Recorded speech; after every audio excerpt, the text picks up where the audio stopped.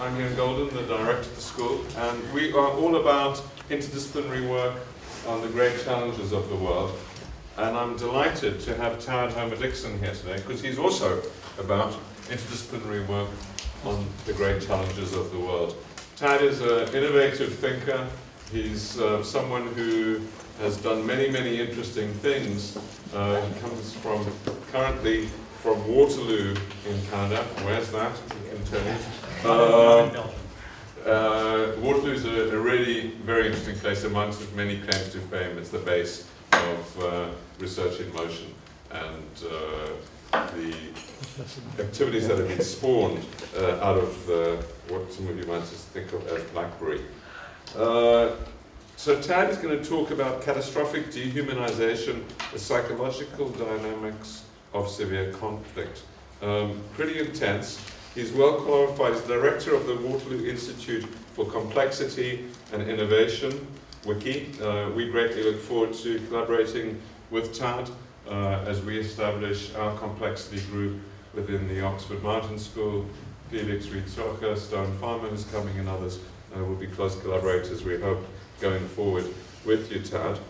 He's also the professor in the School of Environment, Enterprise and Development, and got cross appointments all across, as far as I can see, Waterloo. He's written many great books. I'd recommend two of them which I've read to you. The one has this great title, The Upside of Down, so you won't forget that. Catastrophe, Creativity, and the Renewal of Civilization. And the other book, which he's very well known for, is The Ingenuity Gap, which is also tremendously well written and deeply stimulating. So Tad, we look forward to hearing from you. Thank you very much. Well, it's absolutely marvelous to be here. It really is terrific, especially at such a beautiful time of year. It seems I come to Oxford to present my craziest ideas. So I have to warn you that what I'm going to talk about today is provisional and speculative, in some ways stylized and a bit artificial. But I've been encouraged by colleagues back in Waterloo to develop this idea further. And one of the things I like about this community in particular is I always get just terrifically good feedback on these ideas, which helps advance them further. And before I go any further, I should know exactly how much time I've got. Let's say 40 minutes. 40 minutes? Max, is that all right? Okay, and we have to be out of here 5:30. 5:30. Okay, so I'll aim to finish by about 1:45. So I'm going to have to run along pretty quickly on this. Ian and I were just in Berlin at the third conference of the Institute for New Economic Thinking. And Ian, I don't know if you were struck by something at that conference. It's a conference that is trying to introduce new thinking, new ideas into economics to break out of the mold of conventionality. And a particular concern of the folks there was the current economic crisis in Europe. And there was a palpable sense of the potential risks associated with that economic crisis. But nobody mentioned the fact that the conference was happening in Berlin. And right behind the Adlon Hotel, where we were meeting, was the Holocaust Memorial.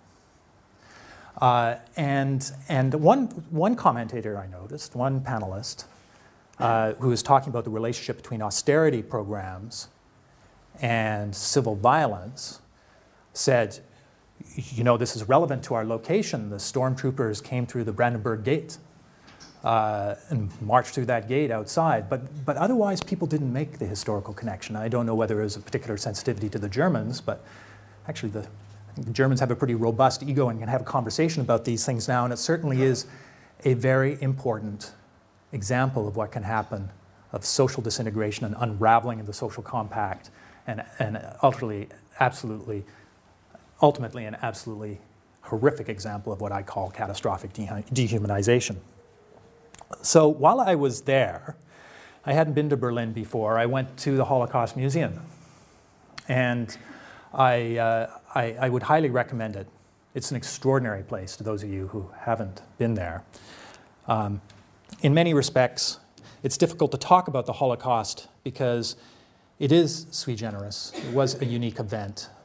But I would argue that the underlying psychological and social psychological phenomena and mechanisms that were part of the Holocaust were not. Now, I'm going to show a photograph from the information pavilion in the Holocaust Memorial. It's actually called the Memorial to the Murdered Jews of Europe. This is a difficult photograph to see, but I want to start with this as a way of situating the issue that we're talking about.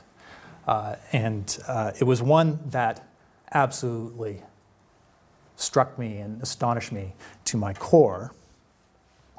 This is a photograph taken on 14th of October 1942 in Zalbunov, Ukrainian Soviet Socialist Republic. And you can see what's happening. There are two soldiers there, one of whom is methodically executing these women who've been put on the ground, stripped of their clothes, and are lying face down. I'm interested in what's happening, or what happened in the heads of these individuals. What we see in this event is an example of phenomena that really aren't sui generis. In Rwanda, there were attacks with machetes, hundreds of thousands of people were killed. In Nanking, in the Second World War, the Japanese with bayonets against the Chinese. In My Lai, in the Vietnam War, with bullets. This psychological phenomenon is obviously a key part of the conflict process, and I would even suggest that it's of catastrophic dehumanization, I should say. I would say that it is a necessary condition, not obviously a sufficient condition, but a necessary condition for severe conflict. Whereas I think that frequently the dehumanization is regarded as almost a consequence of severe conflict. I actually think it's in some respects a causal precursor. And so getting an understanding of it could be particularly useful and valuable. Now, some people might say, well, you have certain particularly sociopathic or psychopathic individuals. Certainly the units that were brought in to carry out these executions in the Ukraine and Eastern Europe in the wake of the Barbarossa campaign, SS units that people were specifically chosen. There was some probably selection process. But I think we know from subsequent social psychological and psychological investigation, for instance, the Milgram experiments, the Stanford prison experiments, that it's unfortunately true that not all of us, but most of us, have the capacity to behave in such horrific ways if the circumstances are appropriately organized. And that's a very interesting phenomenon that we need to understand better. And what I've tried to do in this work is get us a more accurate understanding of the underlying causal mechanisms involved. So what is my dependent variable?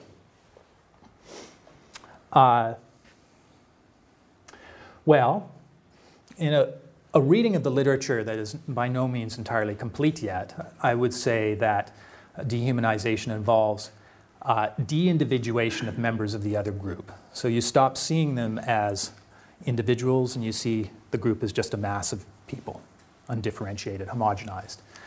An application of a highly pejorative caricature or stereotype, often involving an analogy to a machine or an animal, to the other group. And this is particularly important, the denial of the moral legitimacy of the other group's way of life, its interests, its actions, and even existence. And this concept of moral legitimacy, I think, is critically important, and I'll highlight it again in a moment. So dehumanization through these three phenomena, which may happen simultaneously, I don't think they're necessarily in the temporal order I put on the previous screen, renders the group's members as unlike us and critically puts them beyond the boundary of our moral community and thus beyond the range of our responsibility and care.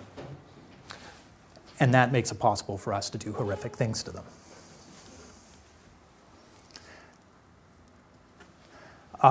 It means fundamentally a loss of identification with members of the other group.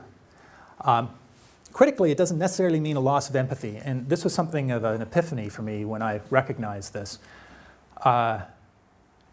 if you think of empathy as the ability to put yourself in the shoes of the other, I think you can lose identification with members of another group, which means you no longer regard their interests and goals and even existence as morally legitimate.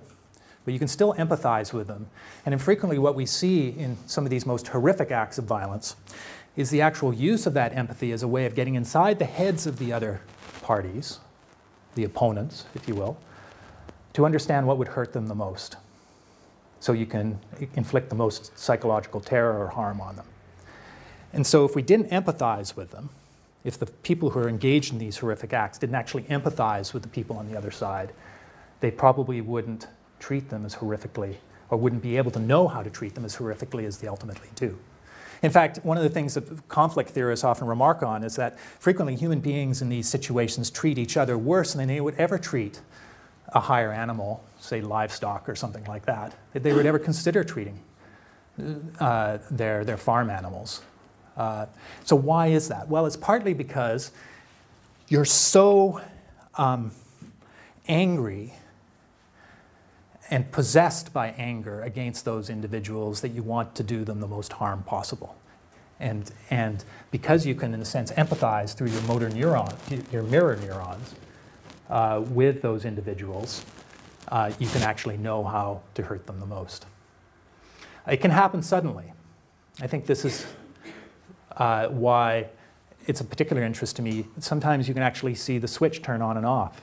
You've all heard about situations in serious conflicts where, you know, one week you have families that are intermingled across, say, an ethnic boundaries, for instance, in Sarajevo, and very shortly thereafter the families are split and the people hate each other deeply. How many of you have actually ever felt road rage? Come on, let's get some more hands up. Well, there is a moment there. When you think about it, be honest with yourself. There's a moment there. All I can say is, being a Canadian, this is why I'm glad we have gun control, right? There's a moment where something happens, a switch gets thrown, and you're in such rage that you would, if you had the capability, and possibly do serious damage to the other person, hurt them very severely.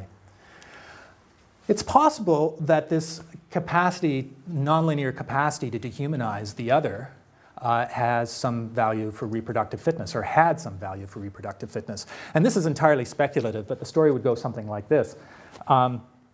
As human beings developed a higher consciousness and the capacity to empathize, the capacity with mirror neurons to put themselves in other people's shoes, to create a sense of moral legitimacy within a community, a sharing of understandings that provided social capital and allowed for problems to be solved effectively within the community, all of which is enormously useful in terms of creating complex societies and solving the problems that hominids faced.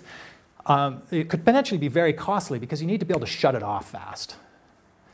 If the other guys were coming over the hill, the other tribes coming over the hill, you didn't want to say, oh, wow, you know, I think you guys are part of our moral community, and I'd just like to talk with you for a while or something. And meanwhile, they're bringing their clubs and could take all your resources away. So there needed to be a capacity to just turn it off, to turn off the identification mechanism. And those groups that were able to do that under a certain set of circumstances would have had a reproductive advantage. Entirely speculative, but not, I don't think, implausible. So current scholarship provides some understanding of the types and social conditions under which dehumanization can occur, but it provides little understanding of its underlying psychological mechanisms. Now, just to give you a little bit of autobiography, my original research field was conflict theory, going back to my undergraduate years over 30 years ago. And right from the beginning of my work on human conflict, this phenomenon of dehumanization is something that has always fascinated me, because I thought that it was perhaps a necessary condition for very serious conflict, that it had some kind of causal role. Haven't been able to find an adequate explanation of the mechanism. But nonetheless, for a long period of time, especially before I went to the University of Waterloo, when I was at the University of Toronto, I taught conflict theory. And one of the results of that, I don't know what's on the next slide here. I'll come back to that in a moment. One of the results of that was a pretty deep understanding of the existing literature on human conflict across many disciplines. And I started to see commonalities and patterns in some of the theories of conflict, which ultimately resulted in the argument that I'm going to present in a minute. Now, catastrophe theory, not widely employed in political science or conflict research. There may be some people who are much more familiar with this body of work, especially the technical aspects, than I am. I come to this as a non-mathematician, much more conceptual. I'm sort of back-ending the math into my model now instead of starting with it at the front end. That may or may not be a smart way of approaching this problem. I'll explain that more in a minute. Nonetheless, I think that in the case of dehumanization, catastrophe theory, originally developed by René Thom back in the, Felix helped me, 1970s, 60s and 70s, right?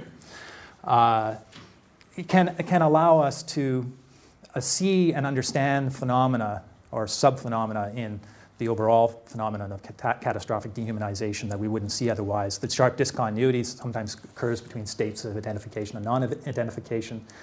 The inaccessibility of intermodal values between these states. You can't sort of half dehumanize somebody. You know, you either identify with them or you don't. The existence of hysteresis in the pathways of change between these states. I'll explain that more in a moment. And the widening divergence under some circumstances between these states, which increases the size and severity of the discontinuity. And all of that will be a bit clearer in a moment. Now that is the catastrophe surface that I'm proposing. And I said that I've sort of back-ended the math into this. I haven't started with a set of equations. Instead, what I did is I started by identifying the dimensions of this space, this three-dimensional space. And then I specified the individual hypotheses, and there are 5 of them, that characterize, first of all, the intersections of this surface, which is called the response surface, with the sides of the cube, and then finally the 5th hypothesis, the position of this cusp here. And I'll walk through those hypotheses in the next few minutes. But first of all, I want to talk about the sides of the cube. I mentioned a moment ago that in my work in conflict theory and teaching conflict, I'd started to see patterns. And after 10 years of teaching conflict theory to undergraduates, I usually spent the last couple of weeks of the course, the year-long course, highlighting 3 variables in particular: opportunity structure, relative deprivation, and identity. Opportunity structure, relative deprivation, and identity, each of which is embedded in a very large literature in conflict theory. Relative deprivation is about the sense of injustice. Opportunity structure is about the sense of agency that individuals have, and identity is about people's perceptions of their own identity and other groups' identity, often very antagonistic in a highly conflictual environment. And at the end of this course, I had put together a rough sort of product term, and I said, if you really want to understand conflict, you need to consider each one of these 3 variables for any given conflict. And I left it at that. Then when I went to the University of Waterloo, I was very fortunate to have a very bright PhD student working with me, Manjana Milkereit, who's actually going to be here in a few months. And when she arrived, she wanted to know everything I knew about complexity theory. And I gave her a whole bunch of stuff. She went off and read it. And then because she was interested in working on climate, stress, and conflict, she wanted to know everything I knew about conflict theory. So I gave her an enormous amount of stuff. She went off and read it, including all the notes from this course. And you scribbled over a period of almost 20 years. And she came back, and I said, pay attention to these 3 variables. And she came back and said, you really should do something with this because you don't see it anywhere else in the literature.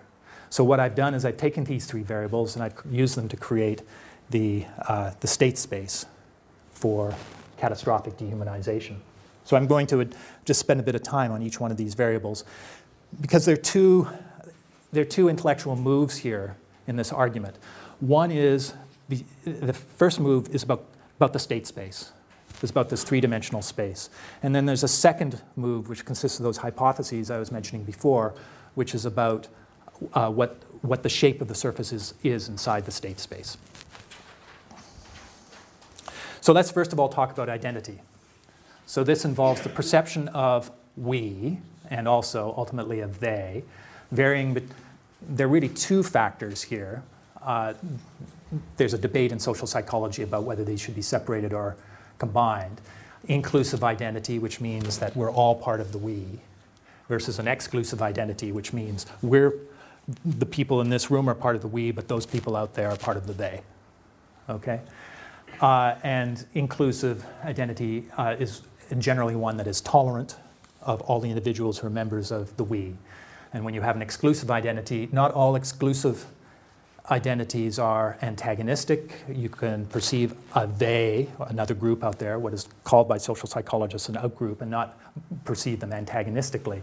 But at the bottom of this continuum, the exclusive identity is highly antagonistic.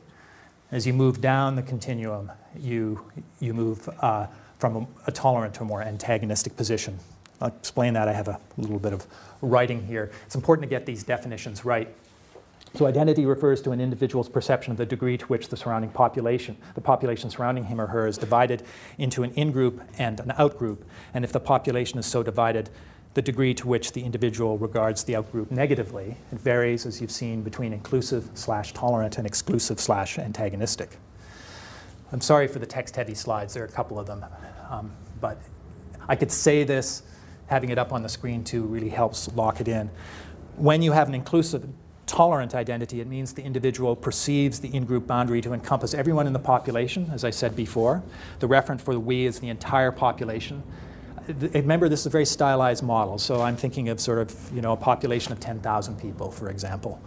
And the individual perceives no outgroup or they and can easily identify with any member of that in-group, that population.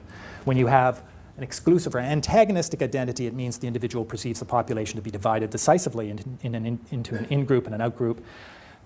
The individual has a severely negative perception of the out-group. He or she de-individuates and characters members of that group and does not regard them as participants in his or her moral community. This is dehumanization. Okay? So let's talk about justice, varying between unjust and just. Somewhat simpler definition. First, the individual's assessment of the justness of either the individual's own situation, the situation of others in the population with whom the individual identifies, and or the actions of others in the population towards the individual or towards people with whom the individual identifies. These are ethically salient situations or actions. All three of these things together are ethically salient situations or actions. And it varies between just and unjust. Now finally, in some respects, the variable that people would have outside of political science would have most trouble grappling with is probably this one of structural constraint, but it is critically important. This is the perception of constraint on agency, on the capacity to get one's way, latitude or elbow room for agency. Those constraints, those structural constraints, can be material or they can be social. They can be in the form of institutions or norms. They can be in the forms of walls like this. Excuse me. So it refers to the degree to which members of the population perceive themselves and others to be restricted in their ability to exercise their agency. It varies between strong and weak. When it's strong, it means the individual perceives that the surrounding material and social structures provide members of the population very limited, if any, latitude for agency. And when it's weak, the individual perceives that these structures provide members of the population with wide latitude for agency. Now, I assume that this is homogeneous across all members of the population. So as an individual, I'm looking at a population. If I perceive myself to have a certain latitude for agency, I perceive everybody else to have the same latitude for agency. That's a simplifying assumption. It doesn't have to hold. I can modify this model in order to account for differential perceptions of differential agency or structural constraint in the system. Leave that aside for the time being. These are two very important points. Structural constraint is inversely correlated with attributed responsibility for action. And you can see this in your own intuitions, right? As you perceive people have more latitude for decision-making and agency in their own lives, you perceive those people to be increasingly responsible for their actions, right? Seems straightforward. And it's also inversely correlated with perceived potential harm. As structural constraint declines on those other individuals that you're observing, and you say, wow, they have more capacity to do whatever they want, then they potentially have more capacity to hurt me, right? The structural constraint declines, the individual perceives greater potential harm from other people seeking to achieve their interests. That doesn't necessarily mean they're going to harm me, but they could harm me. Now, for those of you, how many of you are international relations theorists or have any background in IR theory? This is anarchy, right? Okay?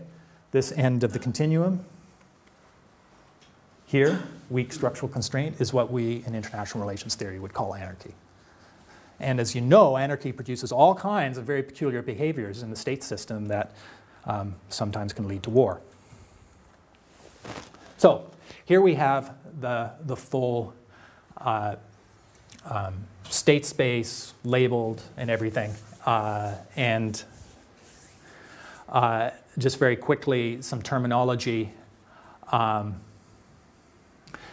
The dependent variable, which is identity, is called the behavior variable. Then there are two control variables, in this case justice and structural constraint. They are the independent variables. The dependent variable is a joint function of the independent variables, these two independent variables, justice and structural constraint. They are called the control variables. The one at the back, or the one here, this horizontal one, justice, is called the normal factor. I'm not sure I'll use that term again. But the structural constraint, importantly, that varies from back to front, is called the splitting factor. It is the one responsible for splitting the surface. And the surface overall is called the response surface. Notice that with this cusp here, and this is the best I could do in Word. I want some better software. And those are laughs by Apple folks, I know.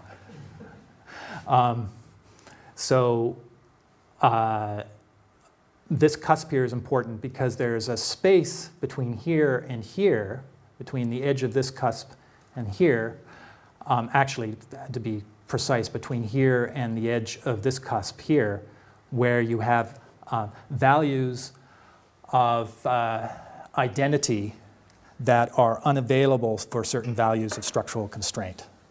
I'll explain that a little bit more in a moment. So let's go through some of these hypotheses. I just want to show you what I'm going to do now. I'm going to take each of the points at which, each of the sides at which the response surface intersects with the sides of the cube and explain why I have positioned these curves the way I have. And this is based on my understanding of conflict phenomena.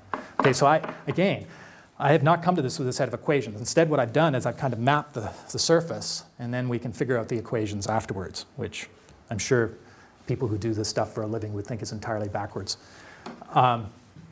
Here we have a situation where we have identity varying with changes in justice under maximum structural constraint. So this is essentially zero latitude for agency. That's right at the back of the cube, right here. So we're holding structural constraint at an extreme value.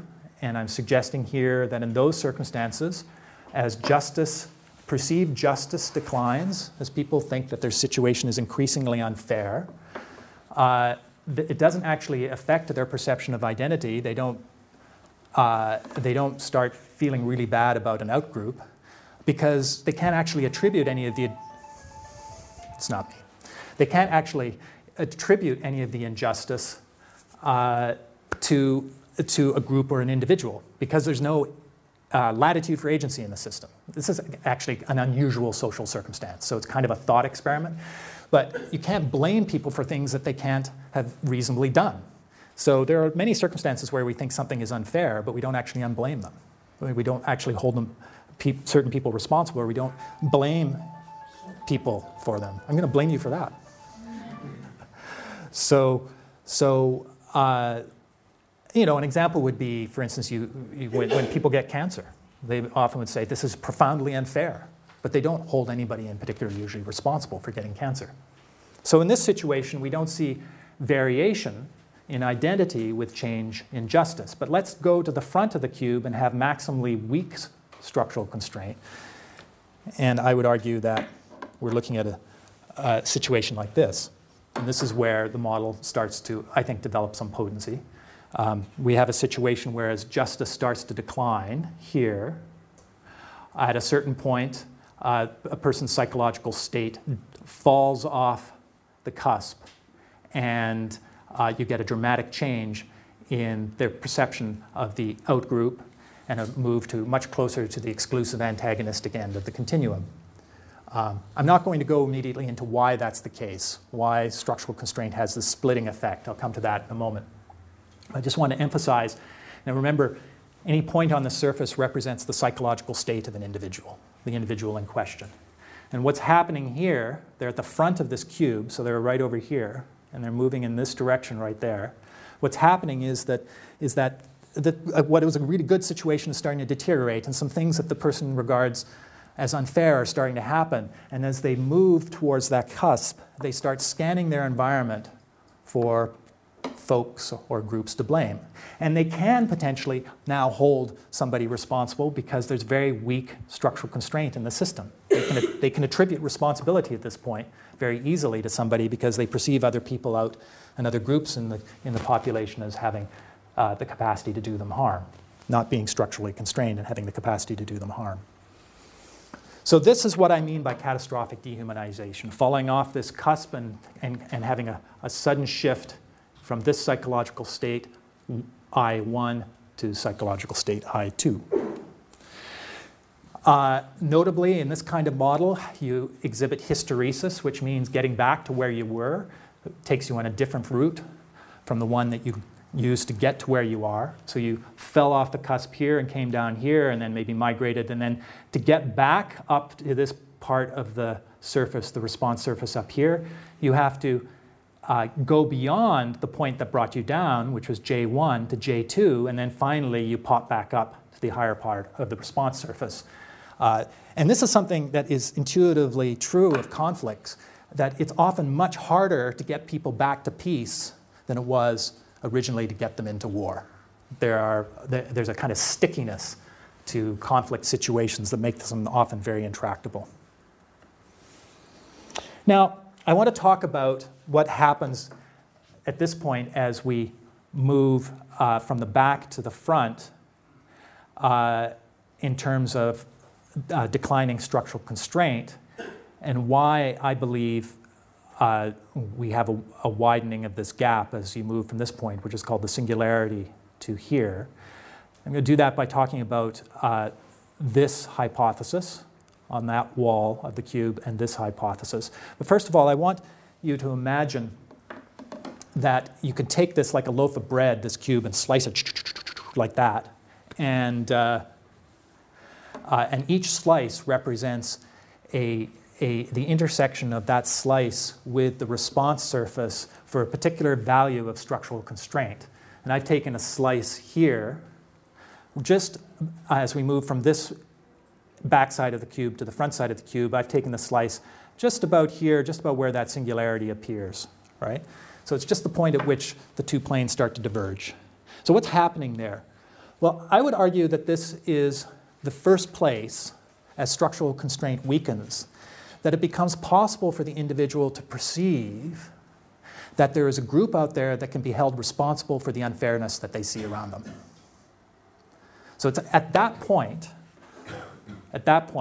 from here to here, they don't think there's enough latitude for agency in the system that can actually hold anybody responsible. Beyond this point, though, they start to see that it's possible to hold somebody responsible for the unfairness that they see around them. And as structural constraint weakens more and more, they get angrier and angrier about that unfairness because they can attribute more and more of that unfairness to the individual in question, or to the population or the group in question. So that's one reason for, I have more complex reasons for the widening of the space between the two cusps. Here you see that it's very tight, there's not much of a space, but as you get out here, you've got a big space between the two cusps, vertical space. So let's look at this particular hypothesis here.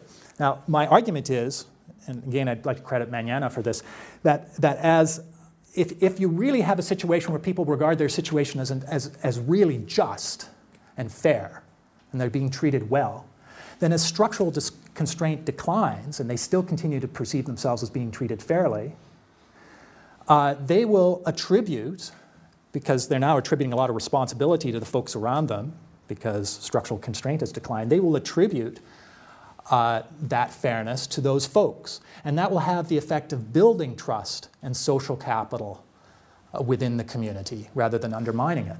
So you can imagine that when you're at the extreme justice end of this continuum down here, that which is where we are here, because we're on the right-hand side of the cube, right, with this one, that as you weaken structural constraint, people actually start to feel better about the other members of the population, not more antagonistically towards them. And it's starting to look like a fairly complicated surface, right? But you'll notice too that you get a narrowing of, this is what I call the peace plane up here. You get a narrowing of this peace plane horizontally. The peace plane extends from this cusp here all the way to the side, but here it extends from about here to the side, so it's narrowing. And that's because as structural constraint weakens in the system, you're willing to credit people with good things if there's lots of good things happening. But because they can potentially harm you a lot if they're not trustworthy, then you become much less tolerant of injustice. And so you drop off that cusp a lot faster at the front of the cube than you would farther back in the cube. So what about on the other side, this side? So here we have maximally low justice or highest injustice in the system. We have a situation of moving from strong to weak structural constraint. I suggest that identity in this case drops off very fast. So you've got a situation where people are feeling that they're being treated really unfairly. And as soon as they have an opportunity to blame others for their circumstance, then inclusive identity starts to collapse right away. So they drop very fast. Again, a hypothesis needs to be empirically tested and examined, but there's absolutely no reason why it couldn't be. And that accounts for this essentially exponential decay that we have here towards the bottom of the cube. Okay. So now let's talk about why the cusp is where it is. So that's the fifth of the hypotheses. I've done the 4 hypotheses with the response surface intersecting the sides. Let's talk about the 5th, which is the most important part. Why a cusp? Why is it there? What are my arguments for it? I have this intuition that when you put these 3 variables together in this way, that it describes a catastrophe response surface. But unpacking that intuition in a way that makes the argument legible and cogent is another story. I have 2 ways of doing this, and I'm going to show you, given the time, I'm going to show you one. There's another way too, which I'll allude to, but I won't actually show it to you unless people ask about it. But first of all, here we have a situation where we're, say, cutting the cube, and that's that loaf of bread, about halfway between the singularity and the front of the cube, so somewhere around there. We're cutting the cube right there. And just to explain what we're looking at here, again, it's a slice across the cube. What happens, I've already discussed this, what happens as the individual psychological state moves from J3 to J4? This is a situation where the perceived injustice in their circumstances is changing. Things seem to be unfair to them. And as they move down the cusp, they start scanning their environment for people and potentially groups to blame. But they scan, but they don't necessarily develop immediately an antagonistic attitude towards them. But they're saying basically, what's happening to me here? You can imagine an economic crisis. What's happening to me here? What why have I lost my job? Why have my family members suddenly started suffering so much? Who's responsible for this, right? And what happens at this cusp is a situation where they identify who's responsible, they've identified who's responsible, and they develop a decisive, antagonistic attitude towards them. Split the group into two, we, they, and those guys are my enemy, and they're dangerous to me, and perhaps ultimately they need to be destroyed. So what's happening at the cusp? And here's where I try to unpack this using essentially rational choice logic, the rationality at the cusp, I call it. And as I say, this is one way of doing it. I'm not actually convinced that this is the best way, but here's what I do. Let me go back before I show that mess. So you're, yeah, I should be about 5 minutes to be about right. So you're at this cusp, and you've identified groups, another group of people, say a they, provisionally, but you haven't made the decision, essentially. And it might be a subliminal, almost emotional decision, but you haven't come to the conclusion that they are, that they should be dehumanized. You haven't dehumanized them. You haven't developed an antagonistic attitude towards them. But you are, in a sense, evaluating whether that identified group is trustworthy or untrustworthy. And there's a kind of expected value calculation going on in your head. What's the risk of trusting them? What's the risk of not trusting them? And my argument is essentially that what happens at the cusp is that the risk of trusting them is suddenly outweighed by the risk of untrusting them. And it's a binary state. You get a flip at that point. So let's walk through that. Is it expected value calculations? For those of you who've done any economics, you've seen this kind of thing. I think I got it right. The individual has a choice to trust the identified group or distrust the identified group. Then the expected value of that decision to trust here is the sum of these two product terms here.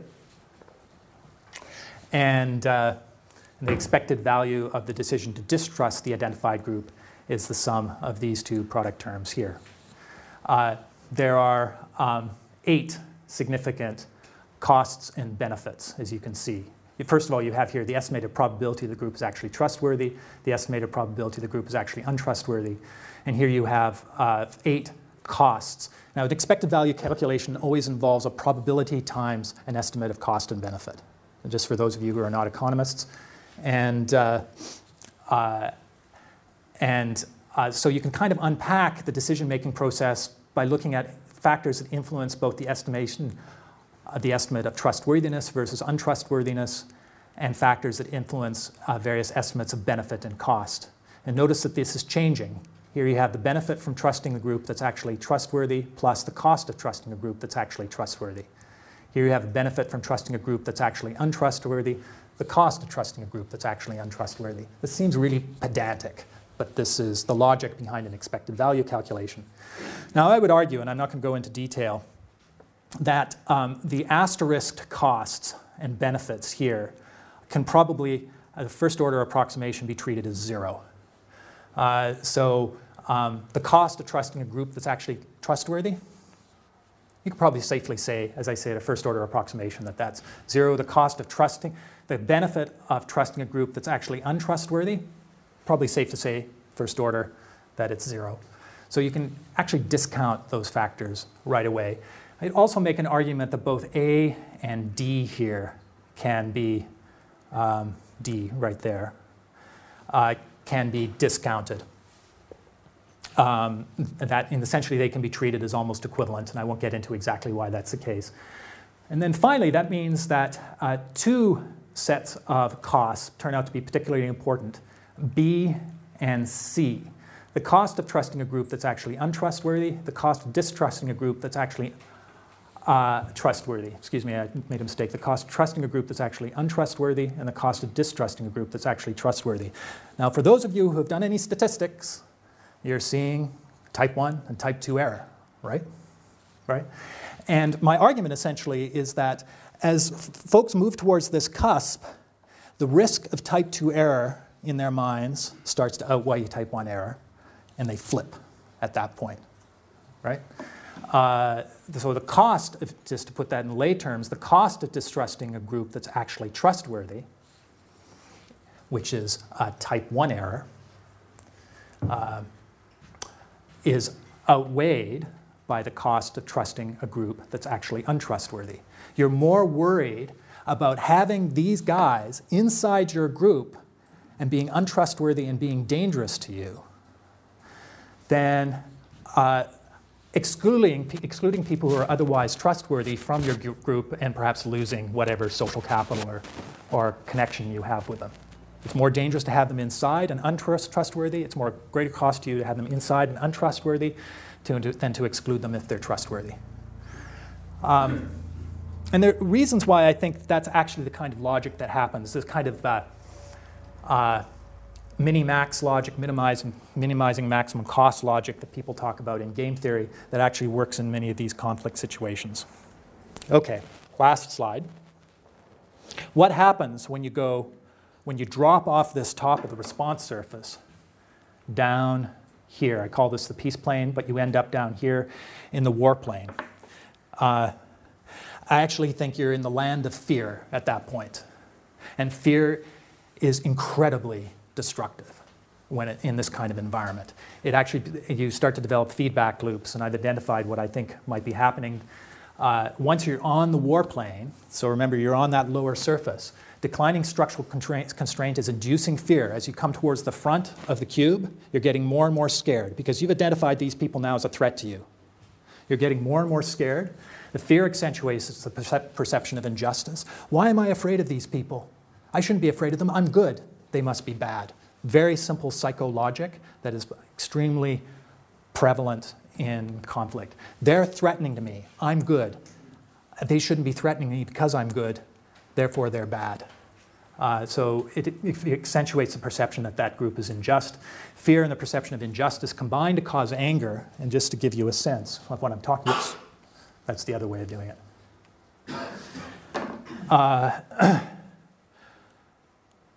When you're on the war plane, coming in this direction to the front of the cube accentuates fear, and coming in this direction toward this bottom corner, the combination of sense of injustice and declining structural constraint accentuates anger. That's a very powerful combination. And then finally, both fear and anger become further evidence in the individual's mind of declining structural constraint and the outgroup's rising threat. Feedback loops. And so what that does is it drags you down to the bottom corner of this box, and you get stuck there in a trap. And it can be very hard to get out. And how do you fix this kind of situation? Usually what has to be done is you have to bring in something equivalent to a Hobbesian Leviathan, and you have to separate the parties, as you did in Sarajevo. And you have to say, okay, stop it, boys. Stop slaughtering each other. Cool down. And what are you doing, is you're reducing, you're increasing structural constraint, you're reducing latitude for agency. And that has the consequence of, if you do it severely enough, of dragging them back and up eventually onto this peace plane. And that's it.